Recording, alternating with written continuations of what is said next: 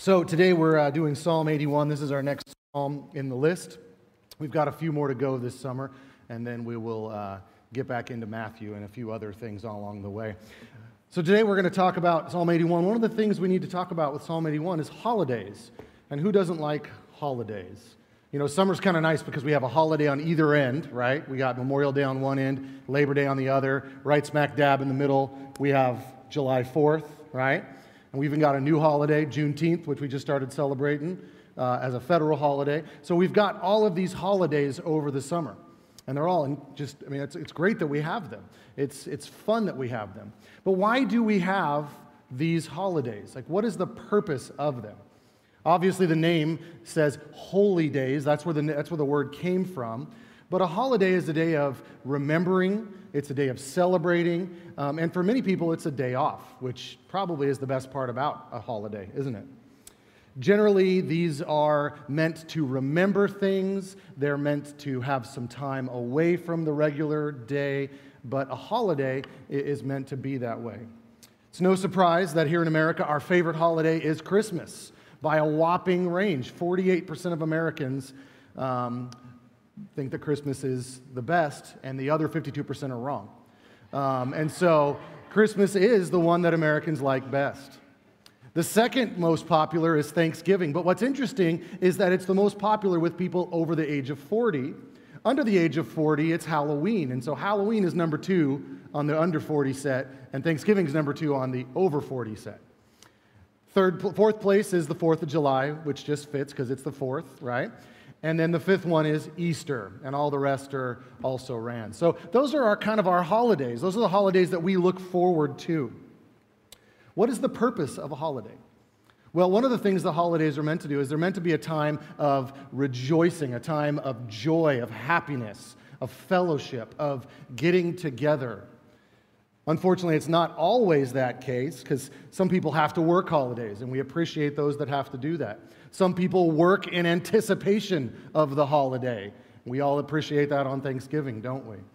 But a holiday is meant to be a time of coming together. It's meant to be not an individual, but a communal thing.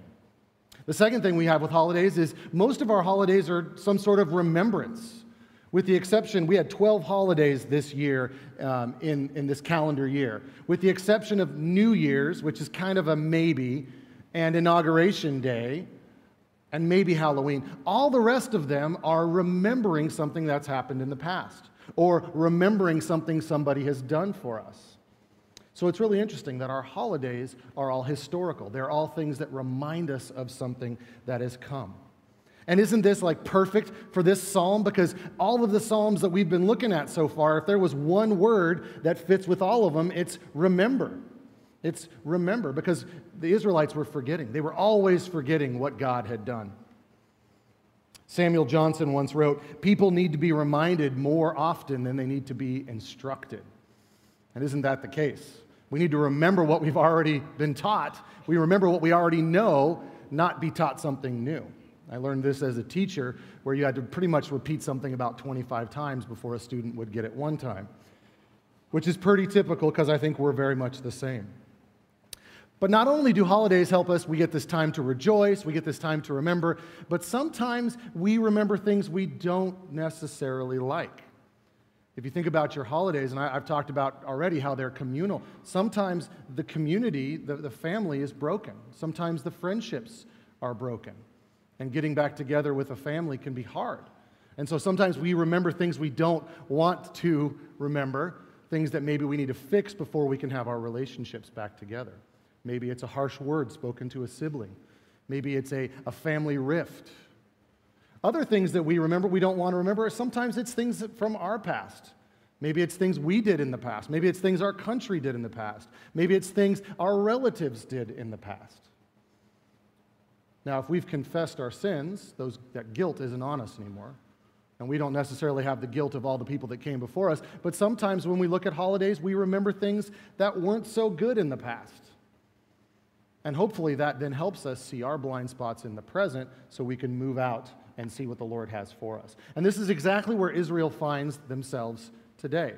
They keep forgetting what God has done for them in the past. They keep forgetting how God has been continuously there for them. And it causes them to then doubt him in the present. And so holidays hopefully will help us go a new direction. Now, I didn't just pull this holidays thing out of thin air, and I just wanted to talk about holidays, which isn't a bad thing. But this psalm was actually a song for a holiday. See, the Jews, the Israelites, did it right. They would have these humongous feasts, and they would have several of them a year. I think it was 7 they had a year. These big, huge feasts where they'd come together, and they'd not spend one day. Come on, Thanksgiving. That's like JV level. We're talking about a week-long feast.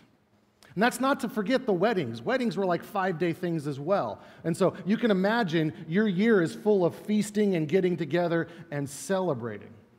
Well, this psalm was for the granddaddy of them all, feasts.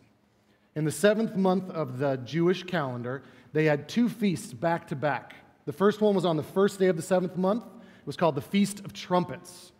We refer to it today as, anybody know what it is called? Rosh Hashanah, which means head of the year, which is the New Year celebration. And the word trumpet actually probably means loud sound. And so this is what we all do on New Year's. Ours is, December 31st. Theirs is September.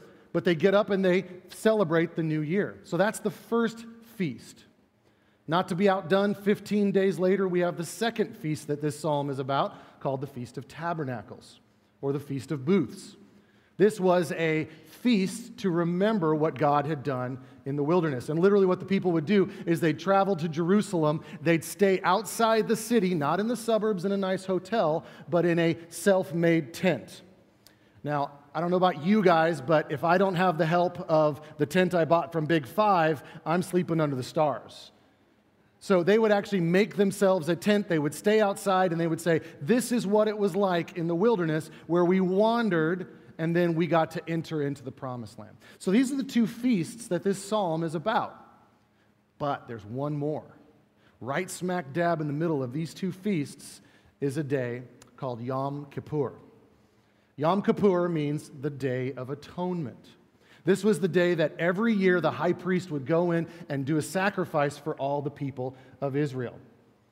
This was a very important day, and it points forward to what Jesus did on the cross several hundred years after this psalm is written. So this is a 3-holiday thing right smack dab in the middle that they sing this song for. So this is like us singing Joy to the World for Halloween, for Thanksgiving, and for Christmas. Except for their holidays were a little more holy than our Halloween and Thanksgiving maybe, all right? So that's what this psalm is for. This psalm was sung. It was something they did. Why do I bring this up? Well, I'm not bringing this up because we're going to do a study of all the feasts of Israel. While that would be interesting, and I think there's some value to that, really I want to point you to what the Bible says about these holidays and these feasts. And we can see this in Colossians 2. Colossians 2:16 says, therefore let no one pass judgment on you in questions of food and drink or with regard to festivals or new moons or Sabbaths. The feasts of trumpets was the new moon festival. That's what he's talking about. Then he says in verse 17, these are a shadow of things to come, but the substance belongs to Christ. And so what he's saying is all of these feasts, all of these holy days are pointing people forward to Christ. So now we are looking backwards through Christ onto these feasts, and we can see them more clearly than the people at that time did. And so today, as we look at this psalm, we're going to be looking backwards through Christ to try to understand what this psalm is saying. And I think we'll clearly see that this psalm speaks to us today. So here's our big idea. It's really wordy, but I'm going to break it into chunks, and you'll get each chunk over and over again. So if you're writing it down, I wouldn't even try right now. Write it down later, okay? So this is what it is. God's people are called to rejoice in God who has blessed them, to remember their past deliverance by the Lord, and to repent lest they forfeit his blessing. So we're called to rejoice, we're called to remember, and we're called to repentance. We're called to repent. So this is the picture that we're looking at today. This is the 3 parts of this psalm. And they're things that we need to do continually. This feast was not a one-off. It was not a feast that people did just one time every once in a while. They just did it when they were a kid, and then they never had to do it again. This was something they did every year. There were all sorts of feasts. We know about the Passover, and we know about Pentecost, and we know about some of these other ones, but this was the one you didn't miss. This was the big one, because it had these two right sandwiched together. And so Jews from all over the Promised Land would come and be at this feast every single year. So this is important that we get that. If we look back at the Psalms we've done recently, we've been doing a lot of laments. And it's this kind of lament and complaint and, God, where are you? And now in Psalm 81, God shows up. He actually shows up mid-psalm. Right in the middle, a voice comes, and Asaph goes, I heard a voice and I didn't know what it was. That's God. God breaks in the middle of this worship service. This is God's turn to talk. There's kind of a trajectory here. These Psalms that we've looked at this year have started, and you can kind of see Asaph's turning a corner where he's starting to go, okay, yeah, I remember God in Psalm 80 last week. He kind of turns and he goes, yeah, God, okay. And then in this one, God now steps up and says, here is the way it is. So let's get into it. Right at the top of your psalm, you'll notice it wasn't read by Ray because it's kind of a subhead where it says Song of Asaph. And in there it says with a gittith, Gittith. This is a guitar-like harp from Philistia. It's kind of a musical instrument. So it's like saying, hey, we're going to play it on a guitar. And so that kind of is interesting because that's what we're playing it on today at the end of the service when we sing it, is it on a guitar like we see here in Psalms. We've talked about how psalms are kind of different categories and types. This psalm doesn't really fit. It's not a lament. It's not a wisdom psalm. It's not thanksgiving. It's something unique. And so this is really a prophetic psalm. Now, when we hear the word prophecy or prophetic, most of us go to the idea that it's predicting the future, right? That's a very small version, a small part of prophecy. Really, prophecy means pointing to the Lord's word, pointing back to the covenant. And so this psalm is doing that. This psalm is reminding the Israelites, hey, you know what? You made agreement with me as God. You need to keep up your side of the bargain because God will definitely keep up his side of the bargain. That's what prophecy means as we see it here. And there's one more thing before we get into it. This psalm is in the direct center of the book of Psalms. Some of you are going to go, wait a second. There's 150 Psalms, and I didn't do well in math, but I know that half of 150 is 75. This is not the Psalm that's in the dead center. Well, you're right numerically, but you're wrong when it comes to how this is laid out. The book of Psalms is 5 sections, 5 books. This is the third book. We're right in the middle of the entire book of Psalms. The third book is Psalm 73 through Psalm 89. And the psalm that is in the exact center of the third book, which is in the middle of the psalm, is this psalm. And I think it's no surprise that in the exact center, numerically, in this psalm are the words, O Israel, if you had but listened to me. If you would listen to me. See, this is the heart of the problem with Israel. And if we're honest, it's the heart of the problem with us. If we would just pay attention and do what God says, our lives would be in a much better place, right? If you can't say amen, say ouch. So this is Israel. This is exactly the spot where Israel finds themselves. And this is why Asaph wrote the psalm. So here we go. The first thing we see is there is a call to rejoice in the God who has blessed them. A call to rejoice in the God who has blessed them. So here we go, verse 1. Sing aloud to God our strength. Shout for joy to the God of Jacob. Raise a song. Sound the tambourine, the sweet lyre with the harp. Blow the trumpet at the new moon, at the full moon, on our feast day. For it is a statute for Israel, a rule of the God of Jacob. He made it a decree in Joseph when he went out over the land of Egypt. I hear a language I had not known. So this is a call to rejoice in God who has blessed them. So he's saying, we're going to sing, we're going to make noise. Notice it says, right, the very first line, sing aloud to God. Not sing aloud about God, not sing aloud for God, but we're singing to him. See, we have to get past this idea that it's the how well of a singer we are that matters to God. What matters to God is, are we singing to God, and where are our hearts when we do that? Notice it says, to God who is our strength. It's a position, it's a posture, it's a sitting there and going, this is how I'm viewing the world, and I'm singing in response to that. See, people of God have always been a singing God. Israelites sang everywhere they went. Everywhere they went. And it's important. It's good for us to sing together, in unison, all in one voice. When we don't sing, we're taking away part of what God has positioned here. This is God's body. The church is His body. And when we come together, if one part decides they're not going to participate, it ruins the whole thing. And so we are to sing together. We're to sing with all our might. Don't let anything get in the way, is what he's saying. Sing aloud to God. Now, it's interesting. You'll say, but wait a sec. Hold on. You haven't heard me sing. When I sing, dogs start barking, babies start crying, right? And I think angels die, right? It's just everything is bad when I sing. Well, notice what it doesn't say here. It doesn't say sing well to the Lord. It sings sing loud.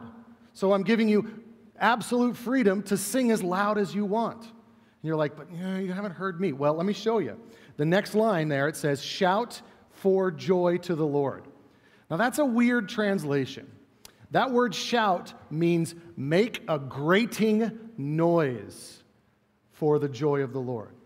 Now, when I think of grating noises, I think of pretty much my first year teaching. My first year teaching, I had blackboards. And you know what high school boys, not junior high boys, but you know what high school boys like to do? They like to go over with their fingernails, which they should have been trimming, and write down it. And that sound haunts me. It's a terrible sound. That's the sound that is being portrayed here in this psalm. Make a grating noise to the Lord for joy. Because it's not about how we do it. It's about that we do it. Make a noise to the Lord. See, don't miss out. Our worship gatherings are to be joyous. Every single week when we come together, we sing the gospel. We start with songs that point to our need. We move to Christ's coming, and then we rejoice on that. And the only thing that you can control is, am I going to let myself rejoice in it? Everything else is outside of your control. Everything's outside of my control. Rejoice in the Lord. Take a posture of joy. Don't miss out on the gospel that's being portrayed in our music. Just like we see here. Doesn't matter the song style, doesn't matter how bad it sounds, doesn't matter how bad we sound. We can joyfully sing to the Lord in any song. Now, the rest of the psalm isn't as positive as this. As a matter of fact, when God steps in, He reminds them of all the things He brought them out of and how they rebelled. But still, there is a picture here that sometimes it's joyful in worship, sometimes it's sorrowful, but it always turns to joy. Spurgeon said, "Why should Christians be a happy or a joyful people? It is good for our God. It gives Him honor when we are joyful. It is good for us. It makes us strong. The joy of the Lord is my strength." Nehemiah 8:10. It is good for the ungodly when they see Christians truly glad. They long to be believers, and it's good for fellow Christians because our joy comforts those around us. When we are joyfully singing out to the Lord, it comforts everyone around us. Now, there is this weird thing here. In this passage, it says that it's a statute and a rule and a decree. Now, those sound like orders, and they are. This is Asaph saying, you are supposed to be singing. You are supposed to be worshiping. Right? I mean, these words, statute means a fixed requirement. A rule means a judgment or an authoritative statement. A decree means a testimony that you will follow. And so this entire thing is saying, you need to joyfully sing. Which is interesting because people like Charles Swindoll say, if you don't rejoice, you are being disobedient. So now we're into this kind of weird little place where we're being told, you must have joy, right? I mean, that's a really weird thing to be commanded to do. Feel better, feel good, smile, right? I don't think that works all the time, but yet that's what the Bible tells us. So let's look at that. In both the Old Testament and the New Testament, there's no difficulty on the minds of the writers and the Spirit who basically inspired this, saying, be joyful. You must be joyful. As a matter of fact, these festivals were prescribed. Go, get together, and celebrate. Do it. So they're told to do it. We're told to do it. We're encouraged to do it. We're commanded to do it. Why? Well, I think first it's because it helps us break out of our individualism and thinking of me, me, me. If I start thinking about the people around me and I start looking at, I'm going to be joyful for those around me, it gets me off of myself. And isn't that our biggest problem, is that we worry about ourselves more than we should? So we are to come together at times appointed and praise the Lord. And see, the thing is, this isn't about efforting it. It's not like, I got to be joyful. No, it's, Lord, I'm not joyful, help me. And see, that's the thing about it in the Bible, is that these commands are always there, but then God has sent His Spirit to live in us to help us follow His commands. And that's the thing that's the best part about this. Trust in Him, believe in Him, and if our position, if our mindset is not one of joy, ask Him to give us that joy. Ask Him to give you the joy in worship, give you the joy in fellowship, the joy in your Bible study, the joy in obedience. Because many times we don't like being told what to do. But when God tells us what to do, He doesn't just tell us what to do, and it's like every other thing we're told to do. Instead, He gives us His Spirit to give us the joy of doing it.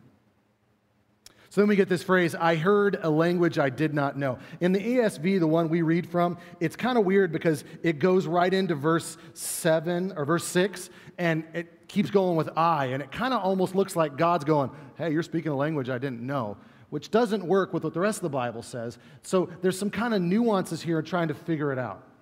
And really what this is saying is it's saying, this is Asaph talking, and he goes, right as I'm telling you guys we need to be worshiping and praising God, God showed up.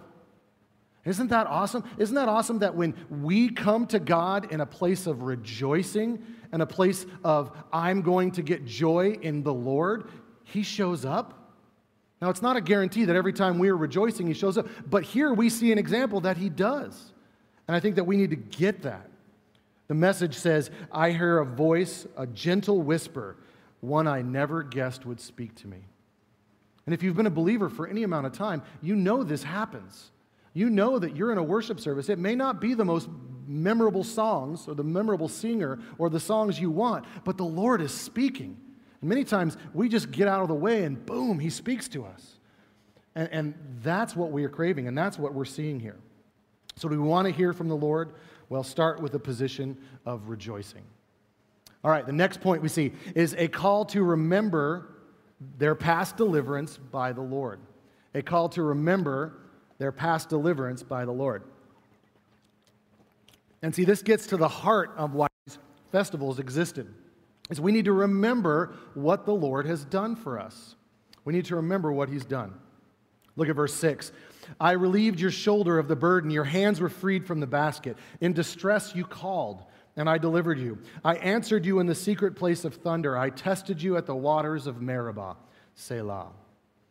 See, the good news is that we are freed, and we see these passages.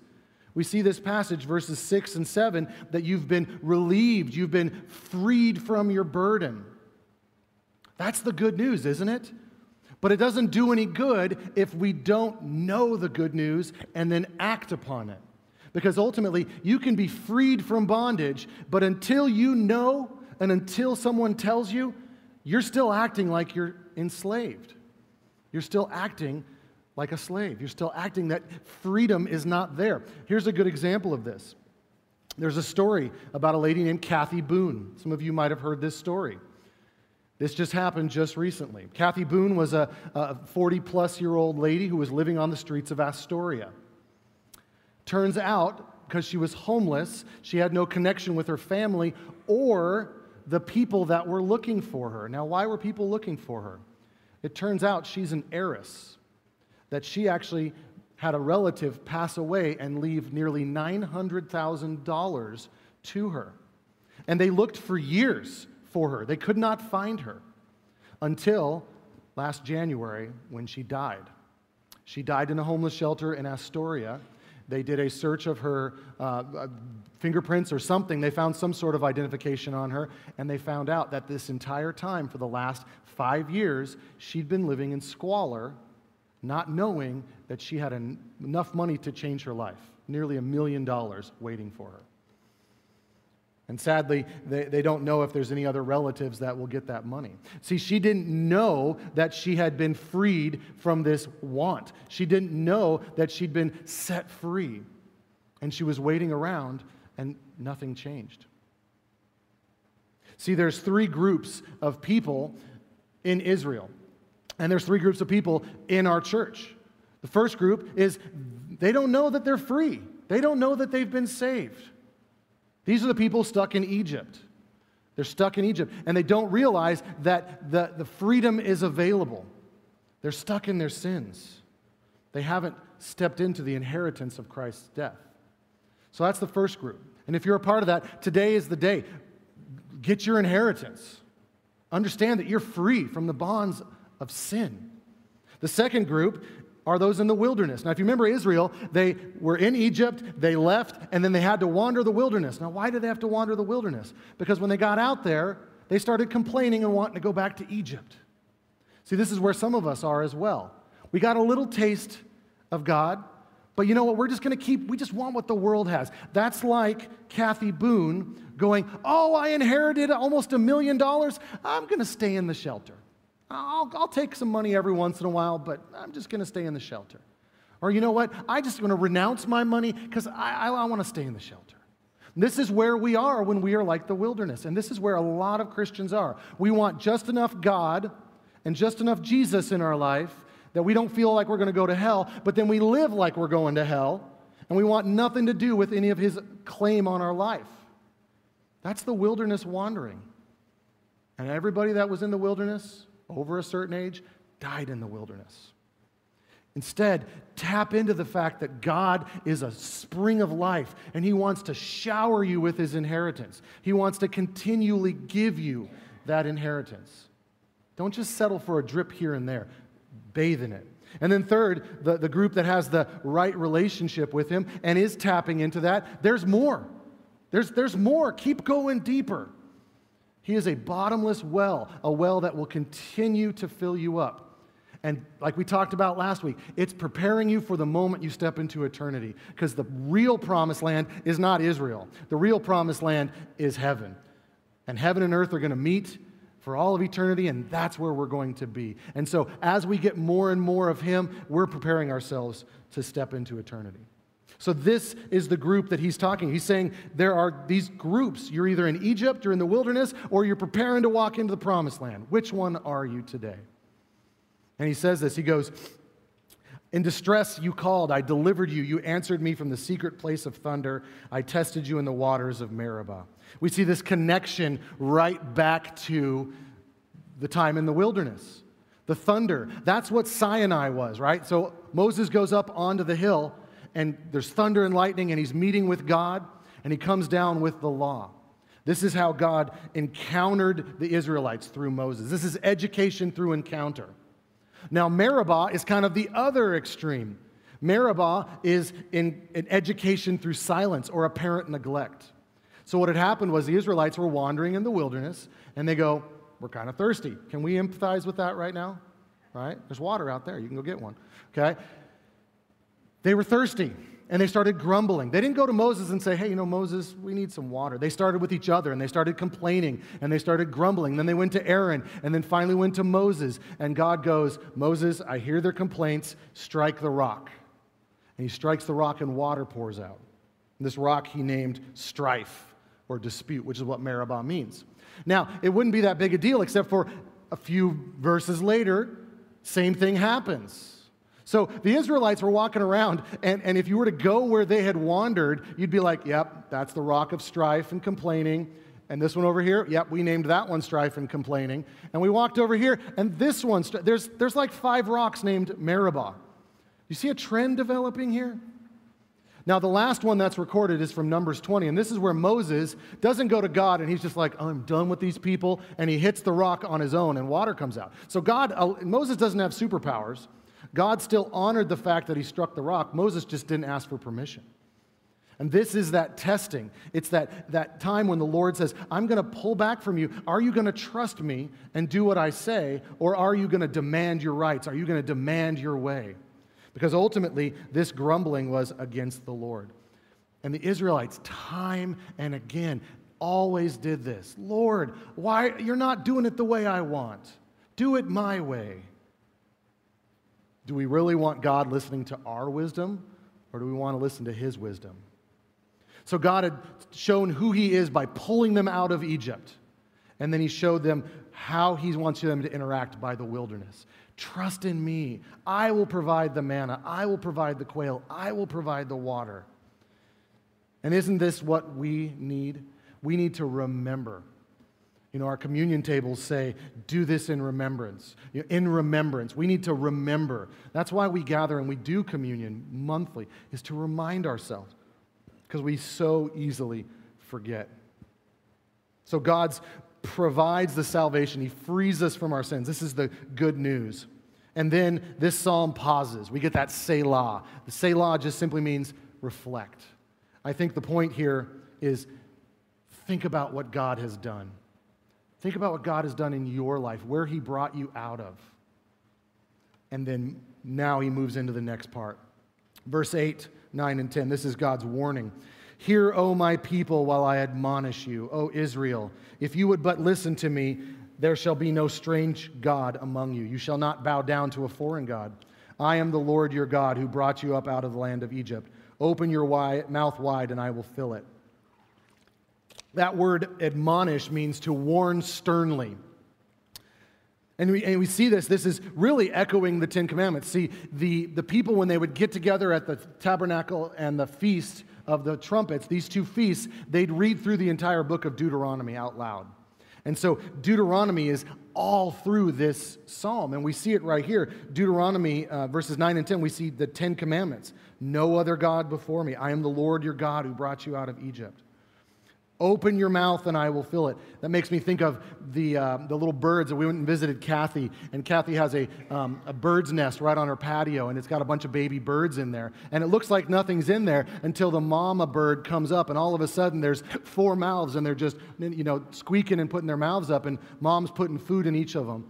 And that's how the Lord wants us. He wants us hungry coming to him because he's the one that provides the food. And then trusting in the fact that he's going to bring it. See, this is what the Israelites were struggling with in the wilderness. They were saying, you're not going to provide, Lord. And he says, yes, I am. Don't you remember? Remember. Remember. And then we get verses 11 and 12. These verses are kind of scary.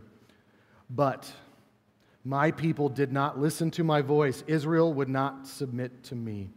So I gave them over to their stubborn hearts to follow their own counsels. This is God's pain the fact they would not follow him. Probably the better way to translate this is not that Israel would not submit to me, but Israel does not want to submit to me. There's a not wanting God at all in this situation. The people have completely rejected, and they said, we're going to listen to what we think because we think we know. It reminds me of Romans 1 where it says, God gave them over to their lusts and their temptations. In Judges, which I've been reading through in my own personal study time, constantly the Israelites turned back. And there's this one line in Judges 10 where they come to God and they say, God, help us. And God goes, what about those gods you were worshiping before? Where are they? Why don't you go talk to them? Are they busy? What are they doing? And they go, we know we went to the wrong thing. You're the real God. And then in the next chapter, they're going after those gods again. And isn't that what we see? One of the worst things possible for us is for God to leave us alone with our own hearts. Our hearts, if left to themselves, will pursue anything but him. And honestly, this makes the mantra, the anthem of our culture, which is follow your heart, the worst advice on the planet. I mean, that's the sermon that's getting preached in every single movie, every single song, every single TikTok. And if you don't know what that is, ask a young person. Instagram, it's getting on all the television shows. Everything is just do you. Just take care of you. Follow your heart. That's the worst advice ever. But when God remakes our hearts, now we're talking. Now we're cooking. Because he removes our sin and he puts joy in there that we can now pursue him rightly. See, God was withholding food and water from them to say, hey, you're free, but will you trust me? You're free to do whatever you want. Isn't that what I just said? You are free. You know that you're free. What are you going to do with that freedom? It's not just enough just to be free. It's what are you going to do now? You've been freed. Are you going to follow me or are you going to follow you and return to the same thing? C.S. Lewis, in his book, The Great Divorce, which is about why people don't go to heaven, writes this: there are two kinds of people in the end, those who say to God, thy will be done, and those to whom God says, thy will be done. All that are in hell choose it. Without that self-choice, there could be no hell. No soul that seriously and constantly desires joy will ever miss heaven. But those who seek and those who knock, the door will be open. What he's saying is there's two groups of people. One group of people says, Lord, I'll do what you say, and God says, okay. And the other group says, Lord, I want to do my own thing, and God says, okay, see how that works out for you. And that's the two groups. If we want something from God more than we want God, we're in the second group. We're not in the group that's going to him, because ultimately we don't want that. We don't want just God's gifts. We want God. Because the worst thing possible is for God to give us over to our desires if they're anything else but him. If you think about it, he gives us what we desire. If we desire to not have him, he's going to go, okay, you can not have me. God, I want you. Okay, you can have me. This one over here is a terrible place to be in. This one over here is the place of blessing. And this is what the final section of this psalm deals with. Verses 13 through 16. This is a call to repentance. A call to repent lest you forget and forfeit the blessing. A call to repent lest you forfeit the blessing. Verse 13. Oh, that my people would listen to me, that Israel would walk in my ways. I would soon subdue their enemies and turn my hand against their foes. This is the hunger and thirsting. God wants to step in. God wants to step in and be their blessing. Look at that. Oh, that my people would listen to me. God's not some abstract thing out there going, I'm playing with the stars and, oh yeah, you guys liked me. No, he's involved with us. He passionately wants us to choose him because he knows choosing him is the best thing for us. He is moved and affected by us.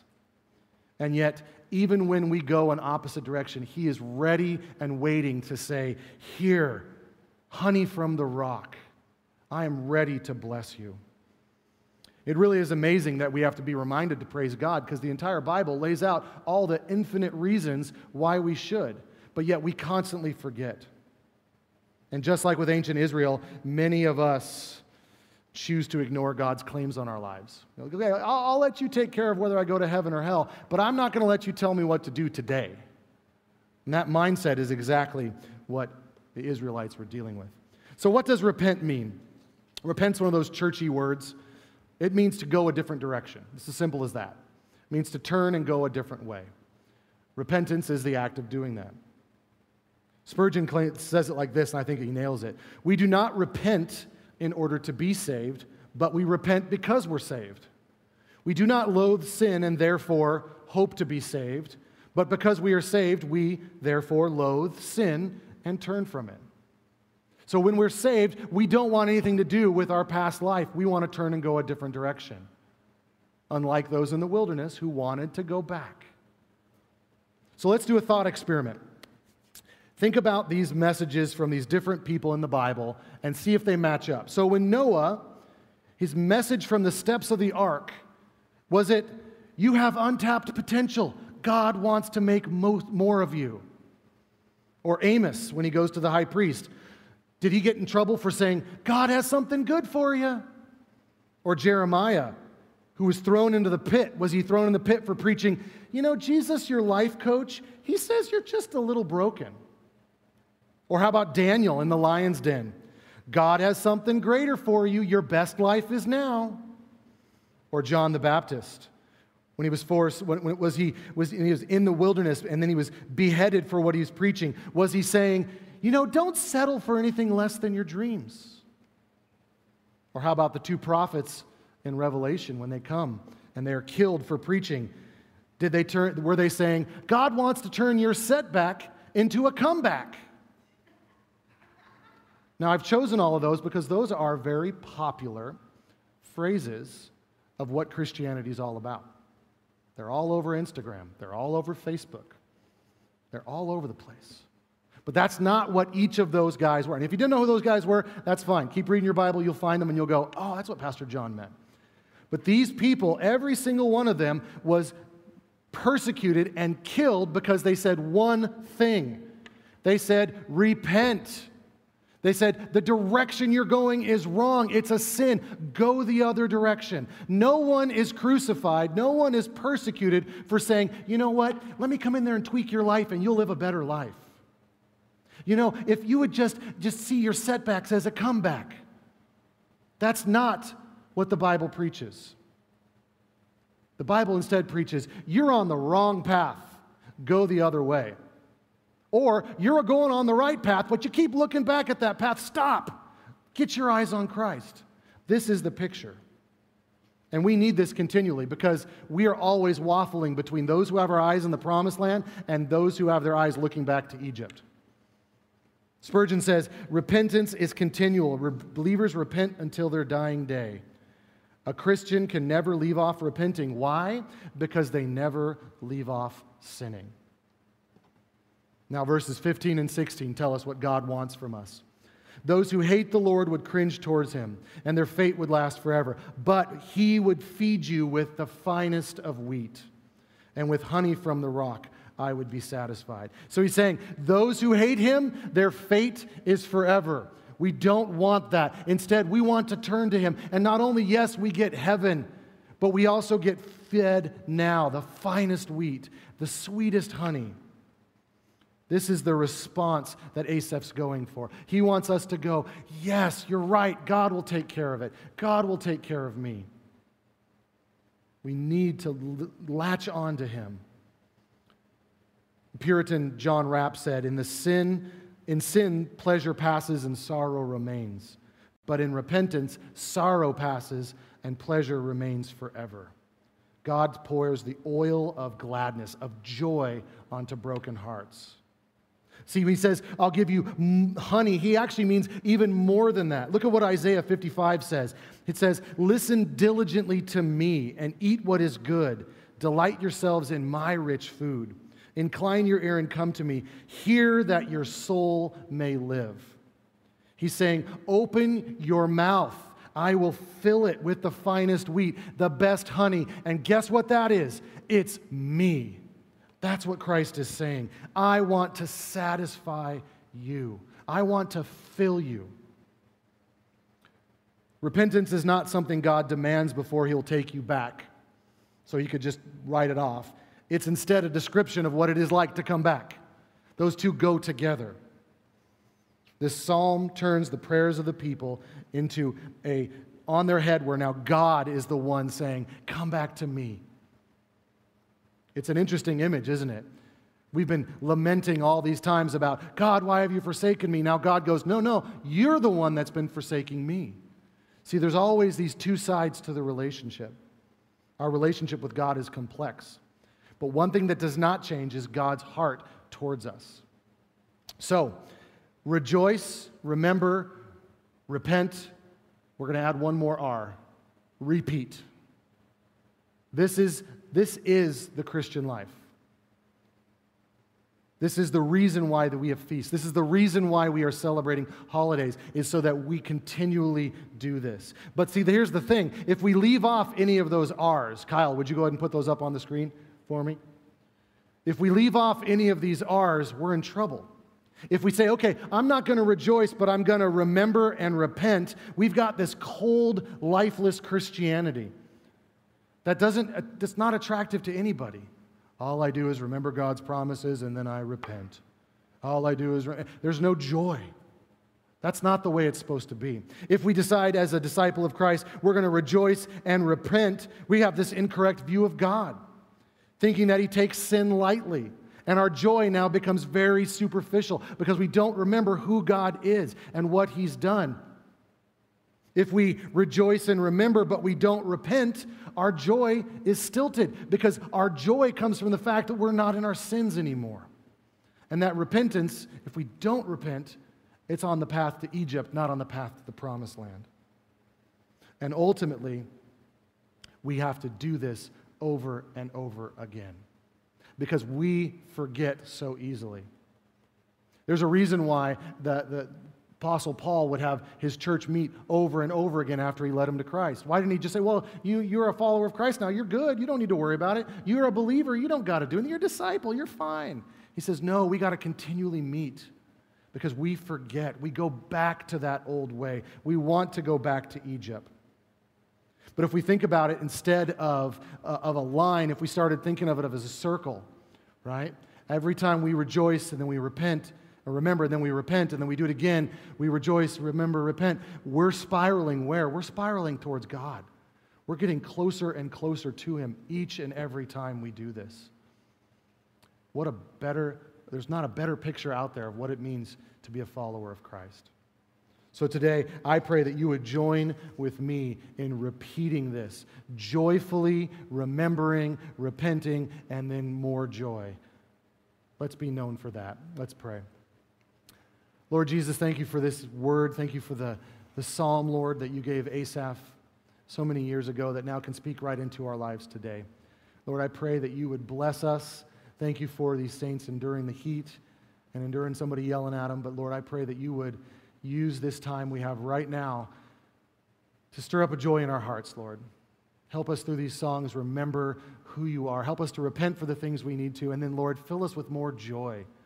Lord, keep your promise because you are the promise-keeping God. In your name, amen.